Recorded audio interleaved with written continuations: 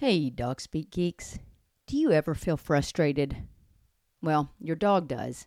Frustration occurs when an animal is interrupted in reaching their goals. Unfortunately, this occurs all too often in the modern world when a dog's goals do not align with those of their human companion. This can be a source of distress for both you and your dog, but it can also lead to the development of problem behaviors and can damage the relationship that you have with your dog. But we have answers for you. Join us for a 2-day in-person seminar October 5th and 6th with instruction by Daniel Shaw. Daniel Shaw is an animal behaviorist with a background in animal behavior, psychology, and neuroscience. He will be talking about what frustration is and how it can be identified, the difficulty of conventional approaches in resolving frustration, what influences the value of rewards, as well as supporting frustrated dogs and building frustration tolerance. You can buy early bird tickets now until August the 5th, and be sure that you join us for our pre-seminar social Friday evening where you can meet Daniel and the Dog Speak team. We look forward to seeing you October 5th and 6th in Nashville, Tennessee for the Neuroscience of Resolving Frustration in Dogs seminar.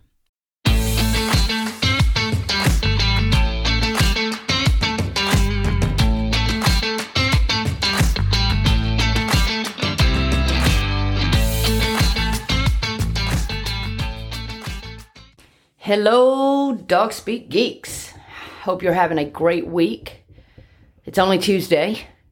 Britt? You sound awfully awake for someone who's been up with a puppy, Y'all, for the last couple of weeks. why do people do this? Who was it I was talking to? We had dinner with a friend the other night, and we took the puppy over to her house to meet her dog, who's like our god dog, and they got along great, but it's funny, we were teasing her, hey, well, maybe we'll just leave him here. She said, no, I've already been through the puppy stage. But we were talking about how you forget. It's like childbirth. You're like, oh, well, I guess I'll just have another child. Yeah, it wasn't that bad. And you know what, though? I will say that he's small. He wakes up overnight, I don't know, every 2 to 3 hours. And he just can't seem to pee and poop at the same time. So he'll pee, and then he'll want to go back out in like 3 hours to poop. So no, I've not been sleeping. I remember, though, all my puppies before have been large breed. Mm-hmm. We were sleeping through the night. And the second little bladders week, are bigger. This little bladder, man. But I will say, we've had no accident in like a week. Mm-hmm. He's ringing the bells. He has never had an accident in his crate. Yeah. And he sleeps in his crate fine. After he potties, he goes right back in it. Goes back to sleep. As a matter of fact, he falls asleep before I do. So by the time he wakes up again to go poop, I've only been back asleep like an hour and a half. So, yeah, I'm tired. But thank you for watching him this morning so I could go back to bed. Last night was probably our best. We slept 5 hours straight. Well, close to 5 hours straight. Yeah. He slept close to 5 hours straight. I got probably 4. But that was huge. So, yeah, I'm feeling a little more awake. Awesome. Yeah. It's hard. Puppies, but overall, he is a good puppy. We're not having a ton of issues. Yeah, no, we're not having... He's not a shark. He's not chewing things up. No. He is being a little rough with the cats. But we're working on that. We're used to that with He likes to bark. Damn it. Which is weird, because Isabella's not a barker. It's been so quiet around here. I know. Right now we've got a barker. Well, I mean, Dayan would bark. My Rotties would bark. But not at just anything under the sun. Not during play. Mm-hmm. And his high-pitched, holy moly. Y'all, he is cute, though. If you've not seen him, I highly recommend you get over to Instagram. There's some really cute pictures. Yeah. We don't know what he is. He came out of a hoarding case. He was less than a week old. And he's only about 9 pounds and approximately 14 weeks. We're going to do a little contest. We've ordered his DNA kit. And we're going to see what he is. And we're going to do a little contest through Instagram. If you can look at his picture, and we're going to be the first person to guess the majority of that breed, we're going to send you a little puppy package. Yeah. And we'll start that next week. Yeah, I think it'll probably be next week. The DNA kit should be in this week, but it says 2 to 4 weeks. So we just don't want to leave you guys hanging. We're going to work out the details. But just follow us on Instagram so you don't miss out. We will put it on dynamic content, though, so it plays before every podcast episode so you don't miss out. But just keep an eye on it and go ahead and start looking at the pictures we're posting as he's growing. So that can give you some hints, too. I have my ideas. As y'all know, I call him a little shitter. But I haven't. No, it's been some interesting things of people, what they've said. But I think it's important that they know age, his weight, his size. Because a lot of people are looking at him and they're like, oh, he has a little pit bull face. Y'all, he's 9 pounds at 14 weeks. But at that terrier somewhere's in there. Something. I don't know. So we're going to be looking for some specifics of what you guys think. We're going to put together a cute little enrichment kit or something and send you guys. But we're going to work out the details. And we'll let you know for sure. But I thought that would be a fun contest. Yeah. And it's, because we've talked so much about how important it is to know at least the main breed of a mixed dog so you can meet those needs genetically and sort of know, oh, well, it's terrier. You probably have a predisposition to digging and that environment hunting and so whereas Isabella isn't super stoked about hunting and that sort of thing, that's his. Yeah, she's about herding. So so it is important to know so that we can meet those needs, but also making sure that, say, you have something like a herding dog who does not enjoy walking the neighborhood or walking downtown location where there are a bunch of cars. Right. And we go, wow, has this dog had a negative experience? Probably not. It could just be the genetics of the dogs. Like, this is too much chaos. I can't coordinate this. Right. I can't get all these cars and these people and these dogs put in the box that they need to be in. So I'm too stressed out. Isabella doesn't like to walk in downtown areas. It's too busy. I mean, in her defense, I don't either. So it works out for both It does of work us. out. But that is, making sure that you're not forcing your dog to do something that's causing it stress. I know a lot of people get dogs, and this is kind of going into what we're going to talk about today. A lot of people get dogs because they want certain things. Now, when I was looking for a puppy, I had specific ideas in mind. I want a dog that I can take into the woods. I want a dog that I can take to family and friends. I have a dog that I can take to like patios and events. So it go in the water, go kayaking, go fishing, go do all these things. So I wanted a dog who could breathe in the outdoors. His nose is a little short. He would be considered brachiocephalic, but we're going to hopefully work through that. Because it gets hot. It gets hot here. So when I was looking at personalities and looking at different dogs, and this is the 4th dog we've tried, because we trial them. We work with rescues that allow us to trial some dogs, and if they don't work out, they usually have homes before we even make a decision. But I really wanted one that was going to be confident and willing just to kind of do whatever. So that was important to me. And so I'm what I've seen from him so far, I think he's going to do that. And he's going to be that. And y'all got to go see, post today the Instagram picture of we bought him a little life vest with a shark fin. Baby shark. Don't you start singing that. But it's going to be really cute. We've not taken him to the water, but y'all, it's been raining here. And he's had to pee in the rain, the sleet, the snow, because it's been a mixture of everything. All within and he's been fine. 24 hours. And we have a spot in our yard that tends to flood because the drainage is just terrible, and he was fine. So I'm hoping he'll be okay.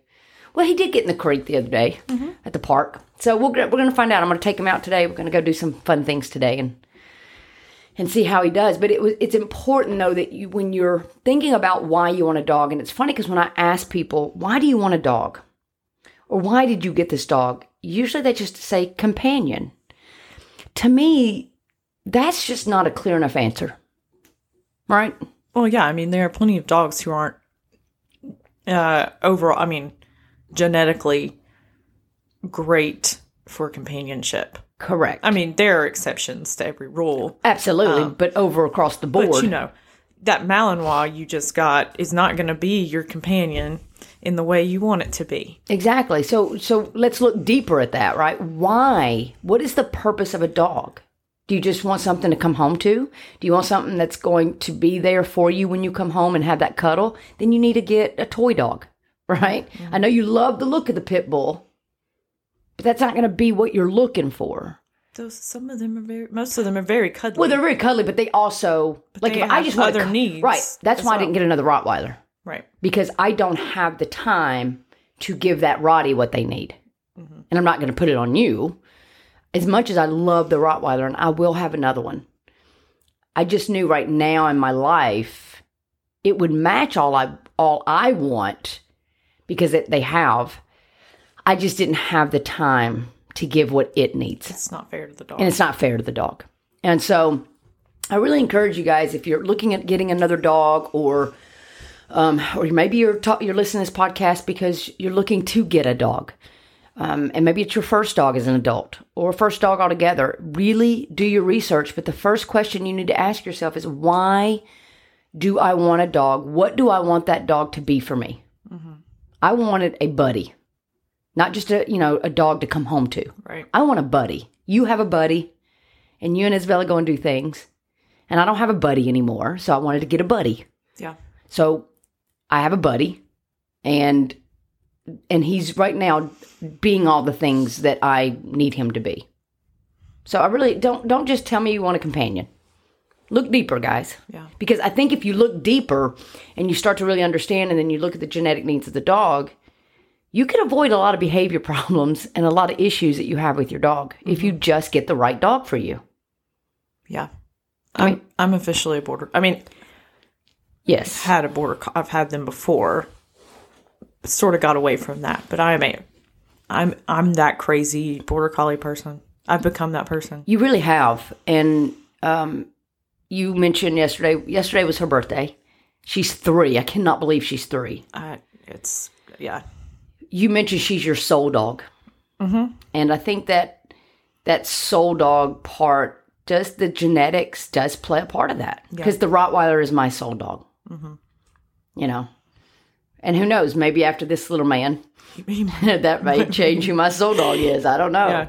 But yeah, I really encourage people to dig deeper. Don't just say I want a dog and go find the cutest one. Because if I was just going with cute, I'd have had a dog 6 months ago. If you were just going to go with cute, you'd stopped at Isabella, who's the cutest dog Not ever. My buddy. She is pretty dang cute, though. I'm going to be putting some pictures of that up. Shout out to her groomer.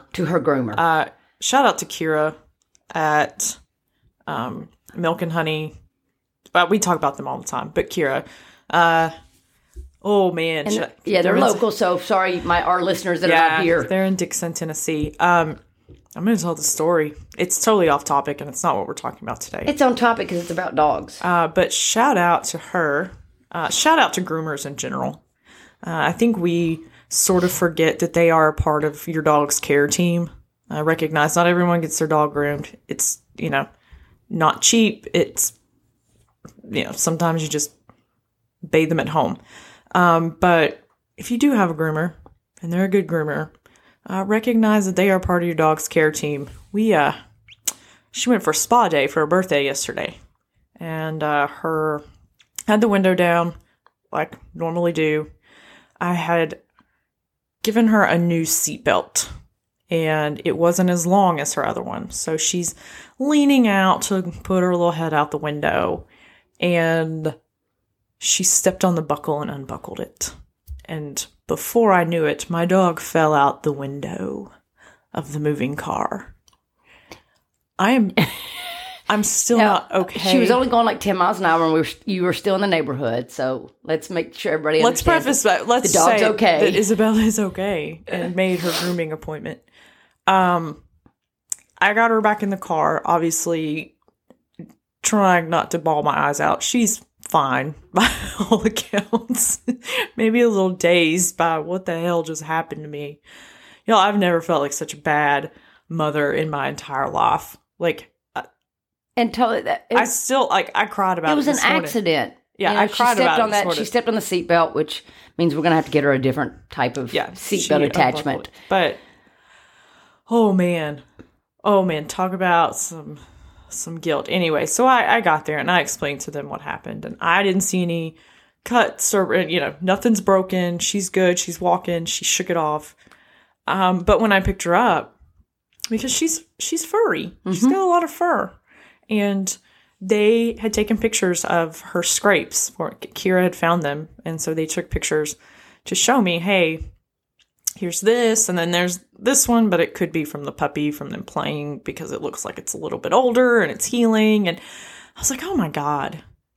And then you hear stories about groomers who find lumps and bumps and save dogs' lives, finding cancer and things like this. So, because you take your dog to the vet as needed or once a year? Once every 6 months usually, or once a year, typically. And sometimes it's not as thorough as it needs to be. And so if you've got a groomer who's checking these things out, anyway, shout out to Kira for the extra care she gave her, and she but the pictures went very slow with her, and also my dog's a model.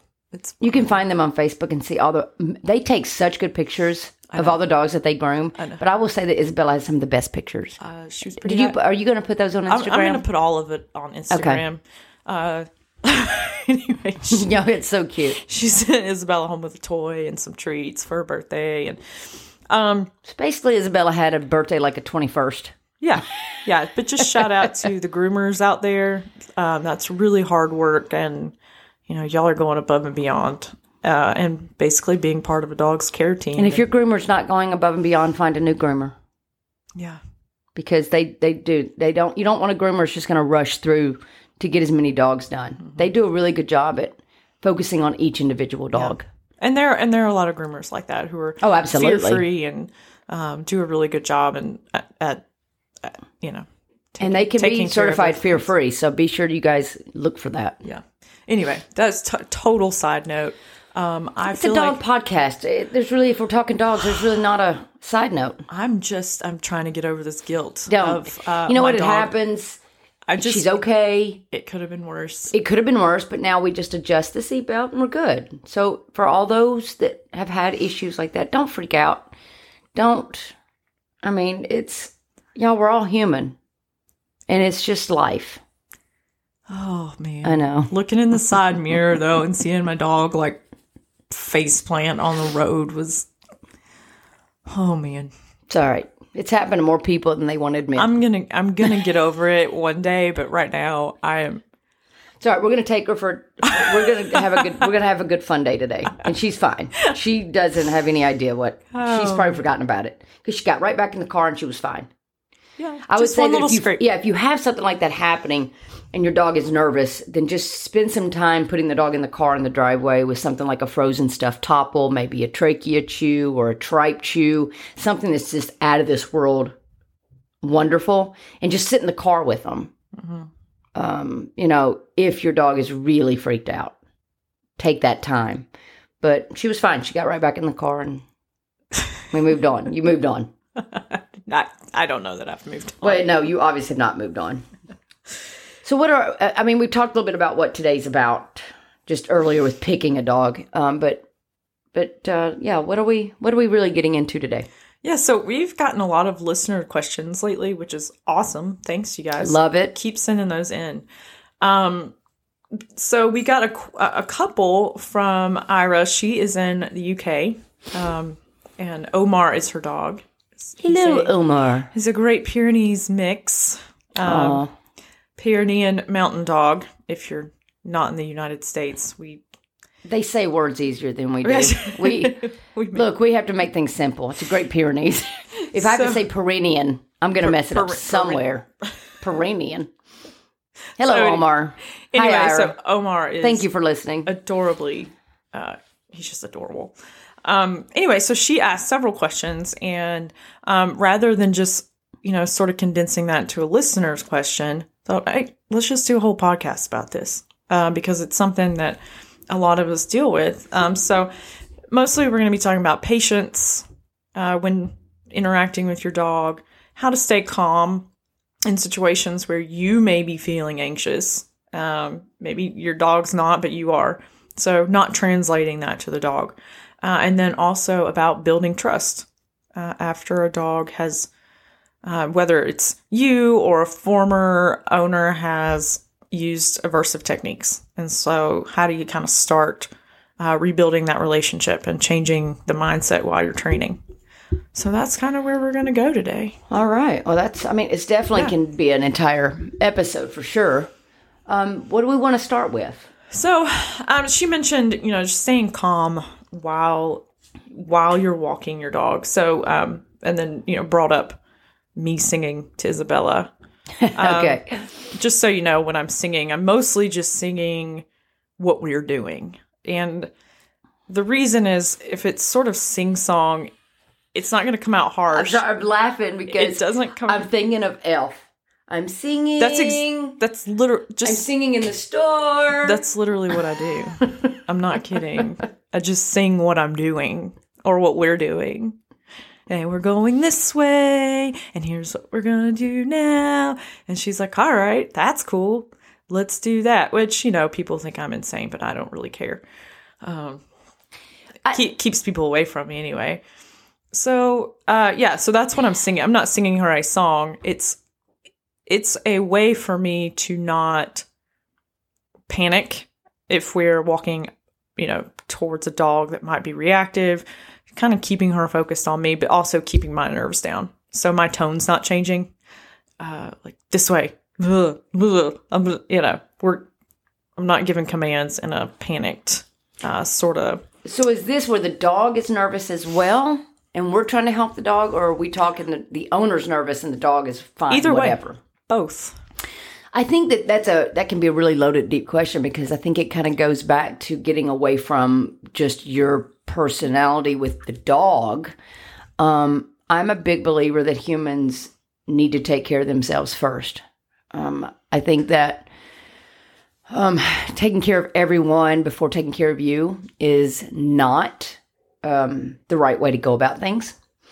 Because I think that if you don't take care of you, then what you're giving to others is half-ass, even though you don't intend it to be half-ass, and that's going to include your dog. Mm-hmm. So I think that the first thing is that people need to take care of them first and foremost. Find out, one, why are you anxious? Ask yourself, are you anxious walking your dog in the neighborhood for fear of other dogs being loose? If that's the case, stop walking your dog in the neighborhood. Just like if your dog is uncomfortable walking in the neighborhood because of fear of loose dogs, stop walking in the neighborhood. So you have to look at it from both sides. Don't take your dog to walk somewhere that's you're uncomfortable with because you're not going to help your dog. You're supposed to be the upper management. You're supposed to be the tour guide. You don't want to take your dog somewhere where you can't manage that. So first I would say set yourself up for success.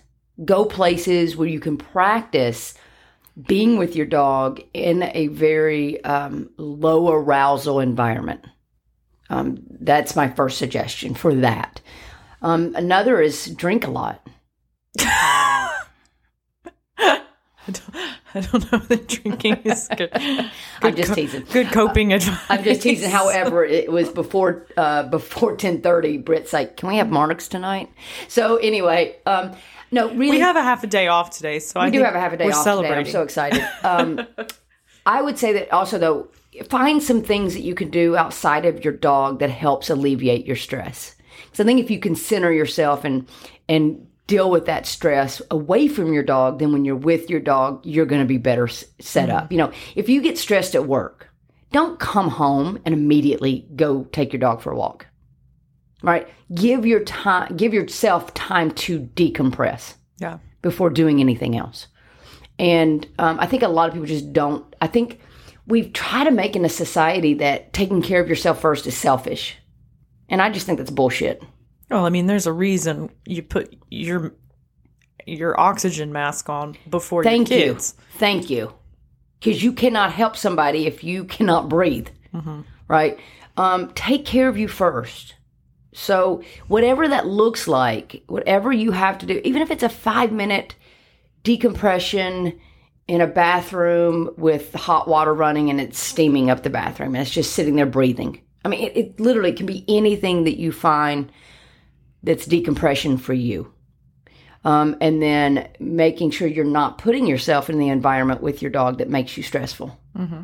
Like, I wouldn't ask you to go to a craft fair with me and bring Isabella along, because I know that that would stress you out. Yeah. Right? No matter how much you sing. I love the craft fair. But not with her, right? Her. Because that's too stressful for you having to deal with her. Well, because I know she's going to be freaked out. But even if she enjoyed it, that still might be stressful for you. Just maintaining. Yeah, you talked about how having a service dog, if you had a service dog, that would actually stress you out more. It would cause more anxiety, yeah. So, again, look within yourself and don't do things for the dog just to do things for the dog.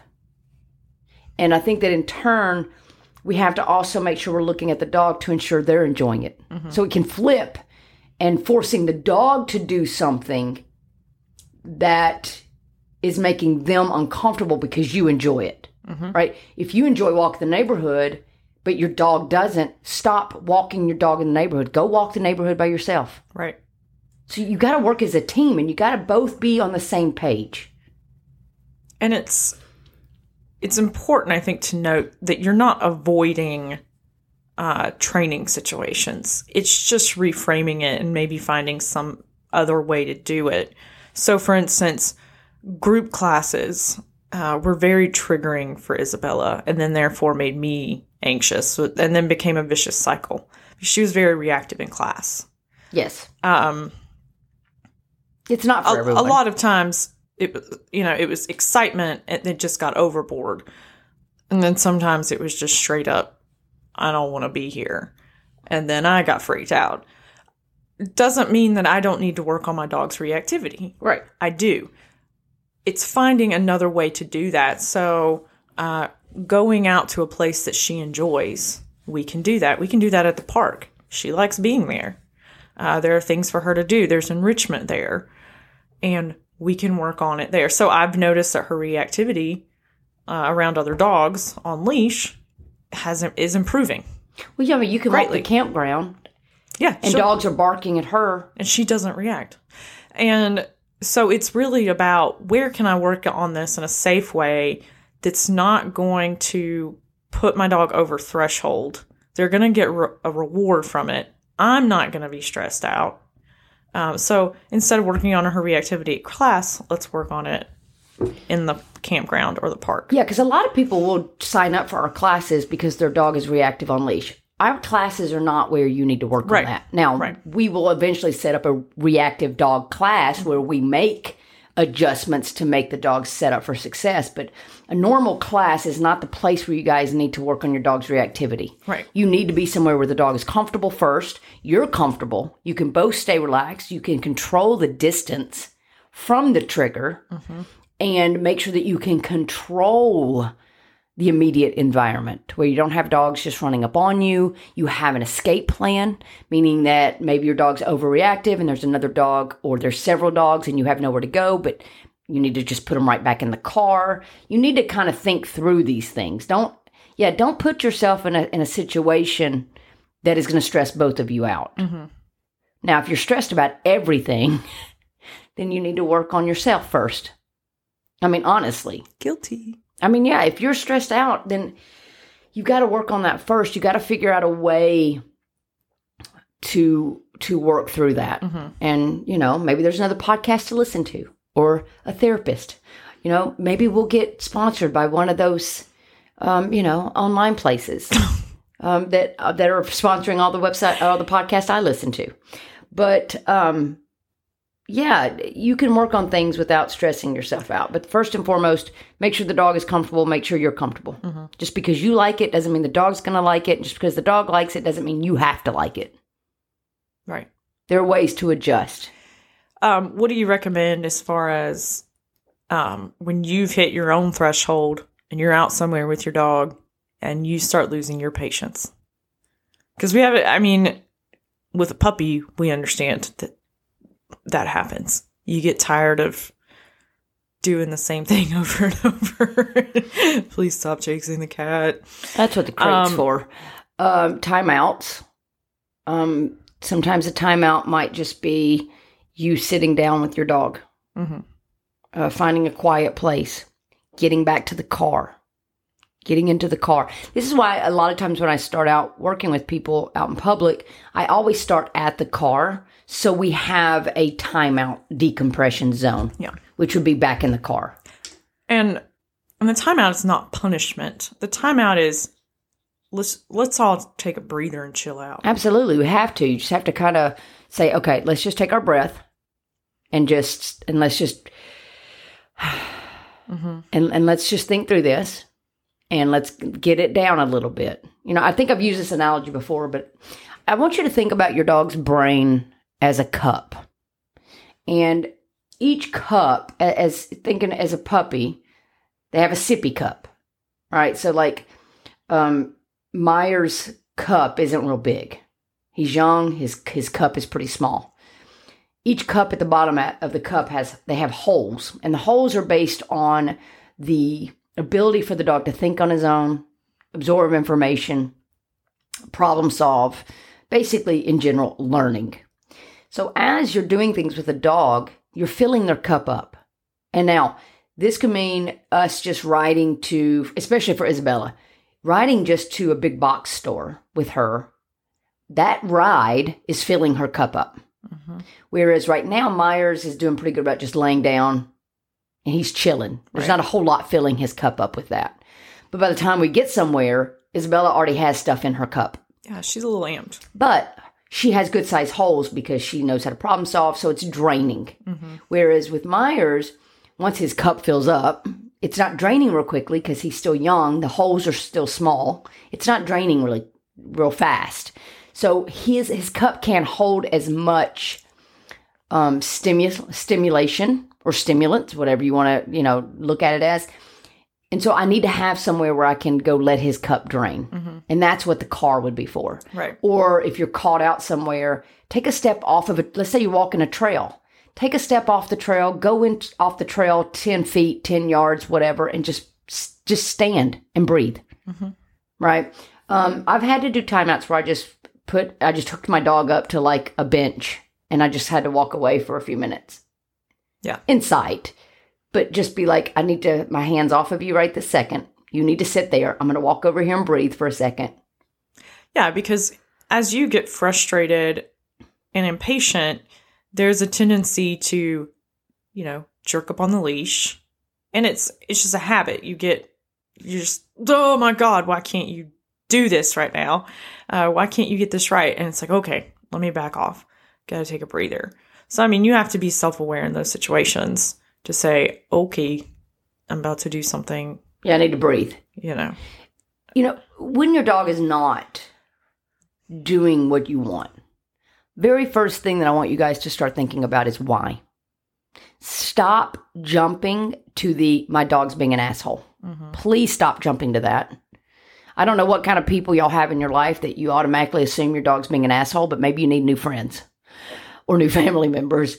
But dogs are not trying to make your life miserable. They're trying to figure this world out.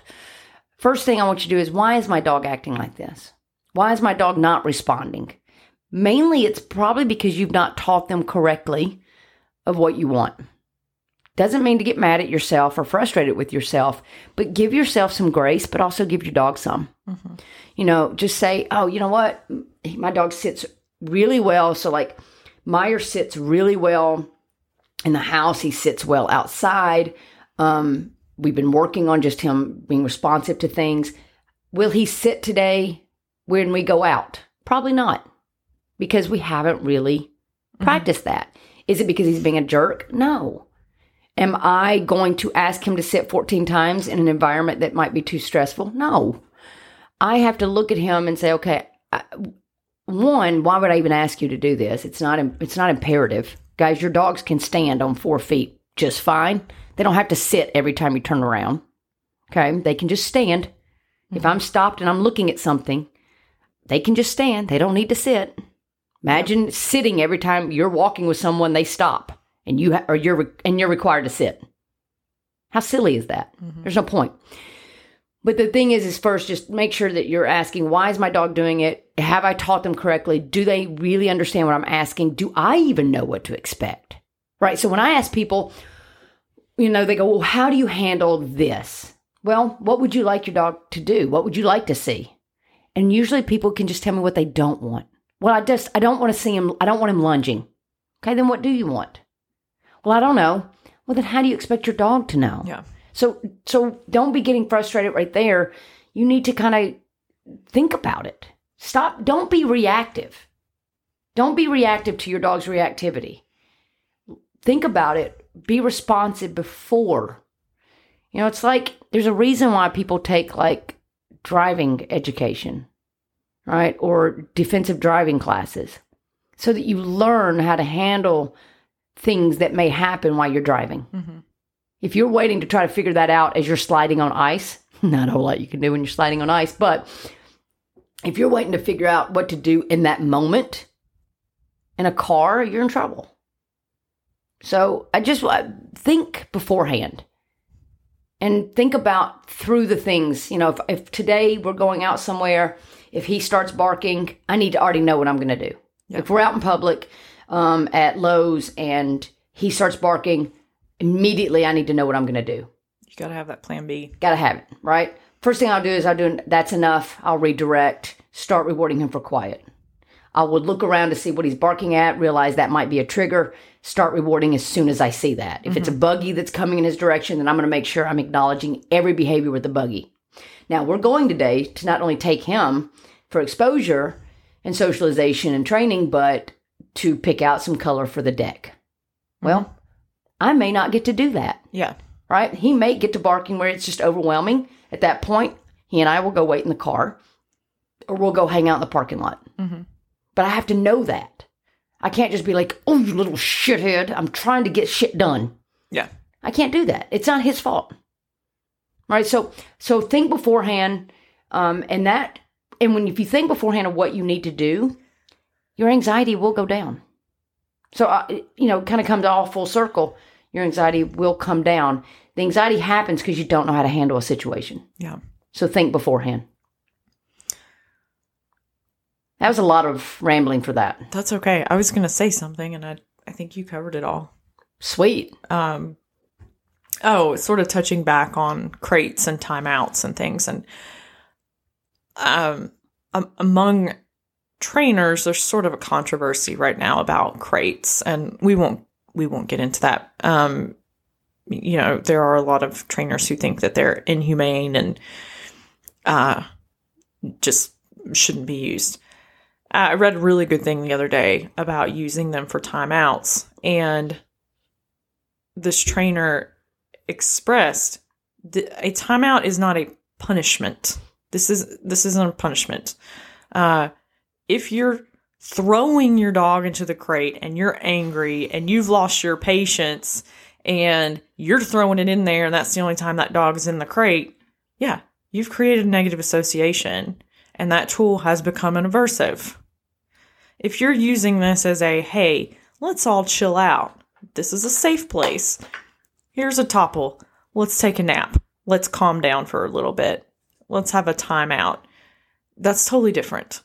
So it's really how you use these things. So that being said, if you have sort of lost your patience or you need a break and you need to decompress and you are using a crate, do not throw your dog in there to teach them a lesson, to show them, okay, you were bad, you weren't acting right, you're going in here, you're going into puppy jail. Just a side note about sort of keeping that a more positive space. It doesn't have to be a crate. It can be a room that, you put them in. You made a good point to say that, you've turned that tool into an aversive. Mm-hmm. It just popped in my head that I think that sometimes people turn food into an aversive. And I'm going to give an example. A dog who is afraid of flooring. Mm-hmm. If we force that dog to walk on that flooring in order to eat life-sustaining food, have we not turned that food into an aversive? Yeah. It's like, I'll just... And I say this because I did this I just won't eat. 10 years ago. I was like, well, just feed them in that room. We'll start to change the association. But what I think I was really doing was creating an aversive to where the dog's like, I need that. Yeah.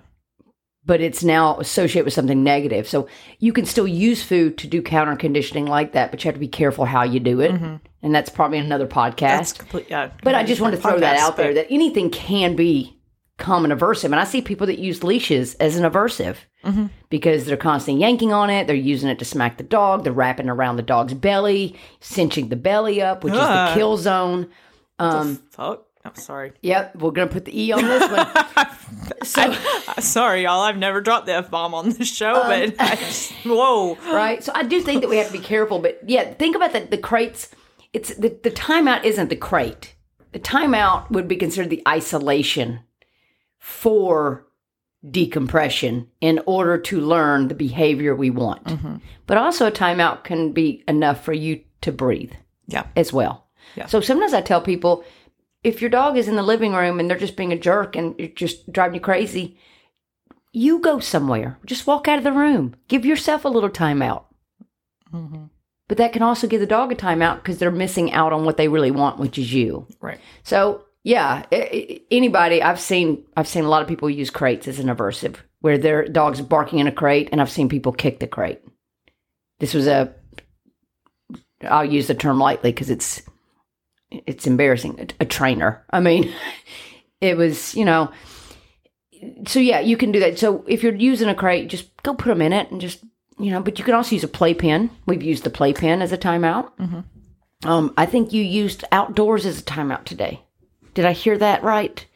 As he was barking at the cat, wouldn't leave the cat alone, you finally just put him outside? He needed to get some energy out, man. He and Isabella were ready to go outside. There you go. So yeah, just look at it that way. They were ripped and roaring. Yeah. So just like the car isn't necessarily timeout. I mean, it could be consumed. It could be considered as a timeout because they're losing the opportunity for positive, but it's also used as decompression. So the dog is ready to learn. Draining the cup so we can put more in it. Yeah. Are there what non-aversive tools can people use to build their own confidence, say when they're in public, or for strength? So I think, a lot of people worry, oh God, I have a big dog, and we're still working on leash manners and off-leash control. What can people use? I think that I have really changed over the years. I used to use gentle leaders a lot. I use martingales a lot. I am now, I can't believe it, I'm on the harness train. I just think that harnesses are a really good way to have control of your dog without causing discomfort if you get the right harness. Now, not every harness is good. Right. You don't want the harnesses that are coming across the shoulders that's impeding that shoulder movement. You don't want no pull harnesses. What you want is a good solid harness that's comfortable and padded for the dog, that fits on the chest area appropriately, that's not squeezing the torso, and that you can either hook on the front or the back or both together. I like to do a double attachment for strength. So that's kind of my go-to. I do get frustrated with people when they get dogs and they can't physically control them, so they switch to a tool that causes the dog discomfort and pain. That's not fair. It's not the dog's fault that you didn't prepare. Yeah. Right? So I'm all about the harness. And I think finding a good harness. Obviously, we're Kurgo fans. I love rough wear. Anything that's really good and padded that you can use as a hiking harness, a seat belt for the car. We bought little Myers a harness for the seat belt, and it's just not comfortable. You could just tell it wasn't comfortable on him. We did buy him a new one, a rough wear, and he seems better with that. Yeah, he seems more comfortable with that. Yeah. Now he's still going to walk on a collar. I'm working with him on a collar, but if he starts getting too, pulley today, I'll switch the leash from the collar to the harness. But I mean, he's 9 pounds. So I don't really have to physically control, but I do. I think a harness with a double attachment leash is going to be your best bet for that. And again, and I've mentioned this a million times, but I'm obsessed. The belt. Oh, yes, the waist leash or the belt. Yeah. Yeah. It gave me more confidence, and then not yanking and pulling. And that definitely helped the relationship as well. Building that trust and being able to use the strength of your whole body. Granted, there's sometimes we're hiking and that booger takes off after a squirrel, and I'm not expecting it because she sees a lot better than I do. And, there are times it feels like she's ripping my body in half with that belt. But for the most part, that's the exception. But for the most part, it's much better. We need to get Amanda back on here so she can tell us where to place that belt or waist leash. Because she has actually talked to me about that. And I think it's, like with the waist leash, I think she said put it on the widest part of your hips. That's what I've moved it down. So not your lower back. Yeah, I've moved it down so that it hits on the hips. And so that's been helpful because I had it literally on the waist. Yep. And I'm like, oh, there go my ribs and you're like, my organs and so just the correct positioning is important on that. And I think you're right. It goes to building the confidence of the dog and that trust coming back in of the dog's like, oh, so I'm not going to get yanked around. Mm-hmm. Because I do think that a lot of dogs get this negative association of walking with their owners because the owners do tighten up the leash or yanking a lot, pulling the dog back, the dog's pulling, and it's like this constant fighting fest. And it's like having that friend that is, and I don't have any of these friends right now, which I'm really grateful for. Having a friend who, when you get with them, they constantly just complain about their life. Mm-hmm. I used to be one of those people. Now I don't have anything to complain about. I'm really happy. But you get to a point after like 4 or 5 trips of having lunch with them, you don't want to go. Right. Because it's miserable. And that's what happens, I think, with your dog. But if that's the only time you go out to eat, you might suffer through it just so you can go out to eat. Mm. So It's like people go, well, my dog loves to go for a walk even though I've used the prong collar.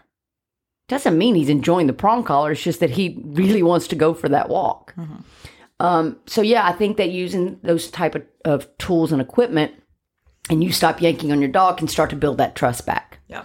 And of course, and I probably should say this, I want it to be a blanket to where it's always there. You've got to mark your dog's behavior with a good verbal marker. Tell them constantly how good they're being.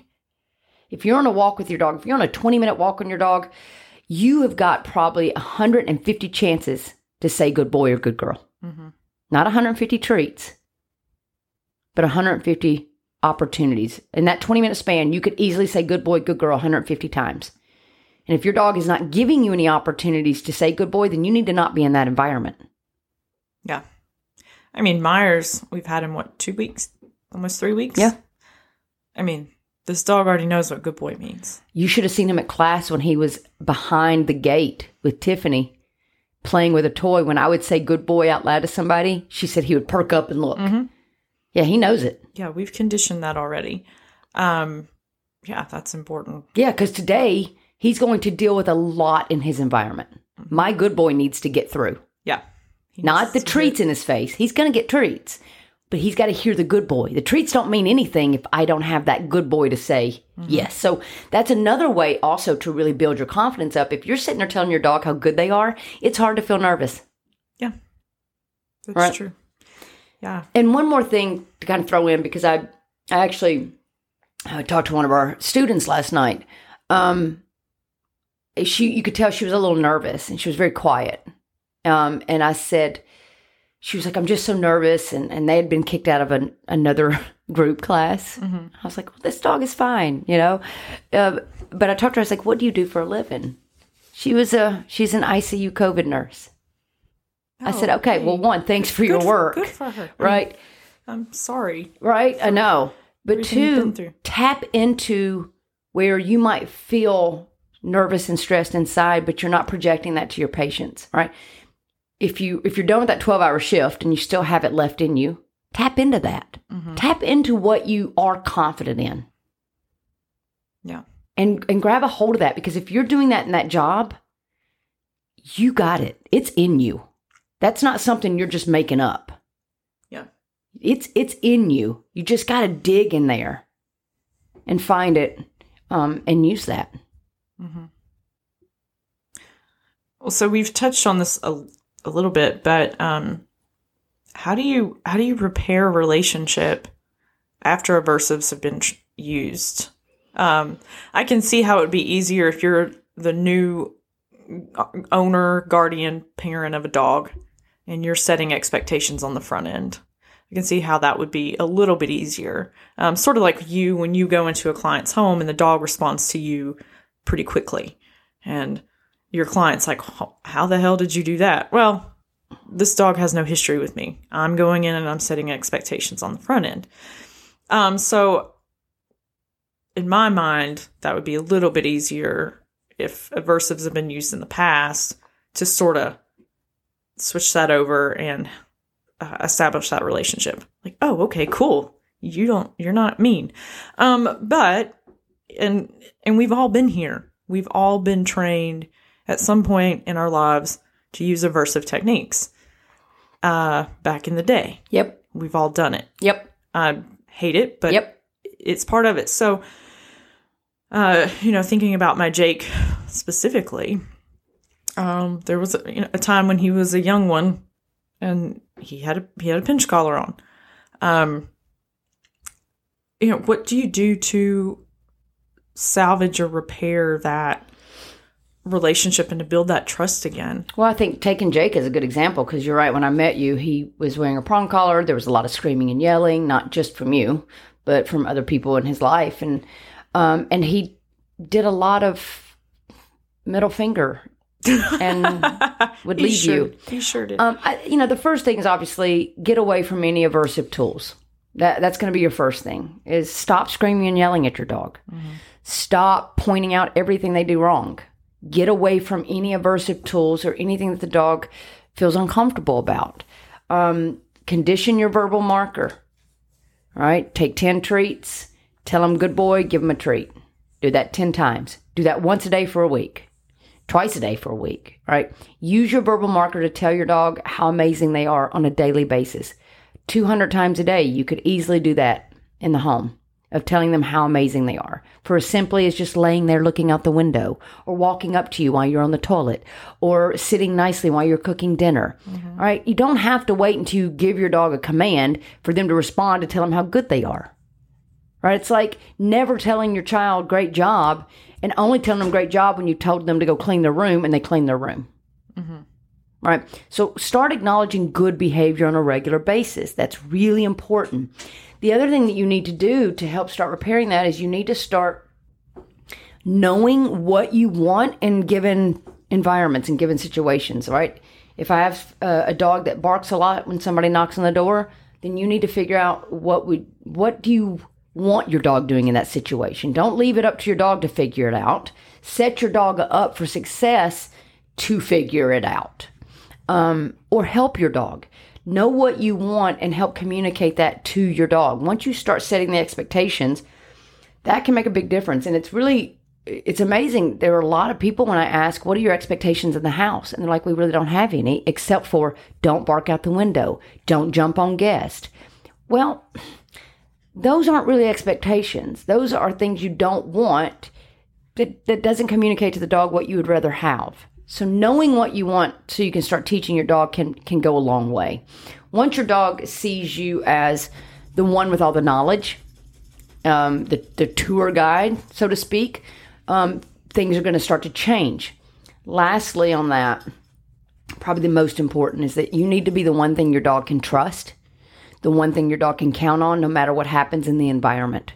If your dog is worried about how you're going to react in a situation, you're not going to have trust there. So if your dog knows that if another dog is running towards them, that you're upper management and you can head that off and you control it, then your dog is going to start trusting you. So really being that one thing your dog can count on. You never want your dog to have to worry about how you're going to react or respond to them in a given situation. That's going to be a big one for people to think about. Don't be the one thing your dog is worried about. Yeah. Your dog should be, you're my rock. You need to be your dog's rock, which means consistency in your expectations, but also consistency on how you respond to things. Isabella's calmed down because you've learned how to handle situations like on a trail. Right. She knows that if another person's coming in a dog, you're going to handle that because you have. Yeah. And she's improved. So I think that's going to be one of the big things there. So I hope that answers the question correctly. Well, it is correct, but I hope it was enough. I hope it's enough. Yeah. Confidence building is huge. And we have a couple of episodes. People can go back about hand feeding and problem solving, but enrichment is also good in confidence building. But I also see that a lack of confidence isn't always based on the aversive techniques, because confidence can be low based on a lack of socialization, which in turn creates behavior problems, which in turn creates owners using aversive techniques, which then just continues to kill the confidence. Yeah. It may not be the root. But yeah, I always want dogs to feel like they can handle things, that they can problem solve, they can think and use their brain, but that they also know that if they really don't understand something, they have you to count on. Yeah. Boom. That's what I got. It's good stuff. Good stuff. Are we done? Was that it? Yeah, sorry. I was distracted by my I know. You're dog sitting there over petting on here. the dog. I'm like, hey, we're still working over here. Isabella's like, are you done? I know. Isabella's like, I'm done with my nap. I'm ready to go. So there you go. I hope that helps you guys. And of course, I do have we don't talk about it much, but I do have the foundation course of the way that we did problem solving in the past with hand feeding and door control. We have a foundation course on Udemy.com, and that's UDEMY.com. We can link it in the show notes. And you can get it sometimes for like $20. Yeah. And have lifetime access to it. So check that foundation course out.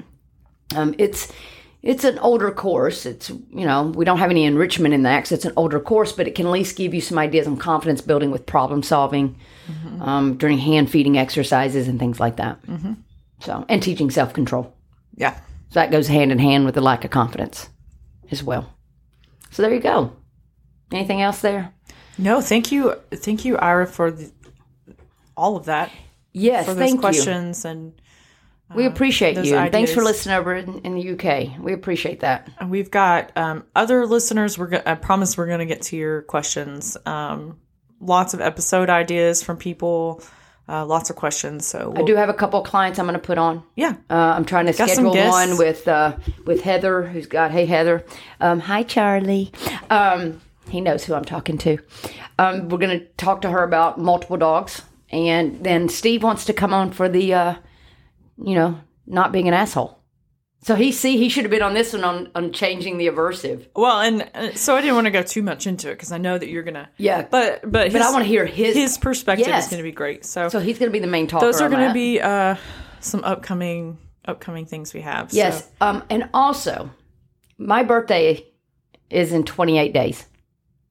Yeah, it is. Boom, boom. I'm going to be a young 22. No, actually, you know what? I'm not scared. I'm going to be 47. Age is just a number. I don't care.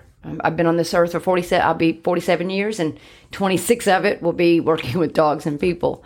We're going to do something a little different because my birthday actually falls on a Tuesday, which is typical day we put the podcast out. We're going to do a kind of get to know me podcast episode. I'm really excited about this. So, if you guys have questions, and they don't have to be dog related. They don't. Just about get to know your host, Nikki. Go ahead and send that to podcast@dogspeak101.com.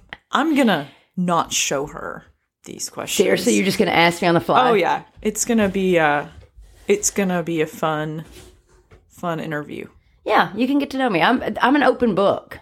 I will share everything. I will share with you my faults the things I've done wrong, all the good things, the things I love, like, whatever. You can ask anything. Yeah, so send those over. Send them over. So I can, that's going to be our episode. I'll have my little note cards ready to go. But you need to get them in. Can we say by like the 19th? Yeah. Because we need to record that because we're off. We're going to be out of town from like the 23rd to the 28th, so we won't have time to record before the 29th. Right. So we'll probably record this the 21st or the 22nd. So if you can get your listener questions in 19th or the 20th, that would be good. Yeah.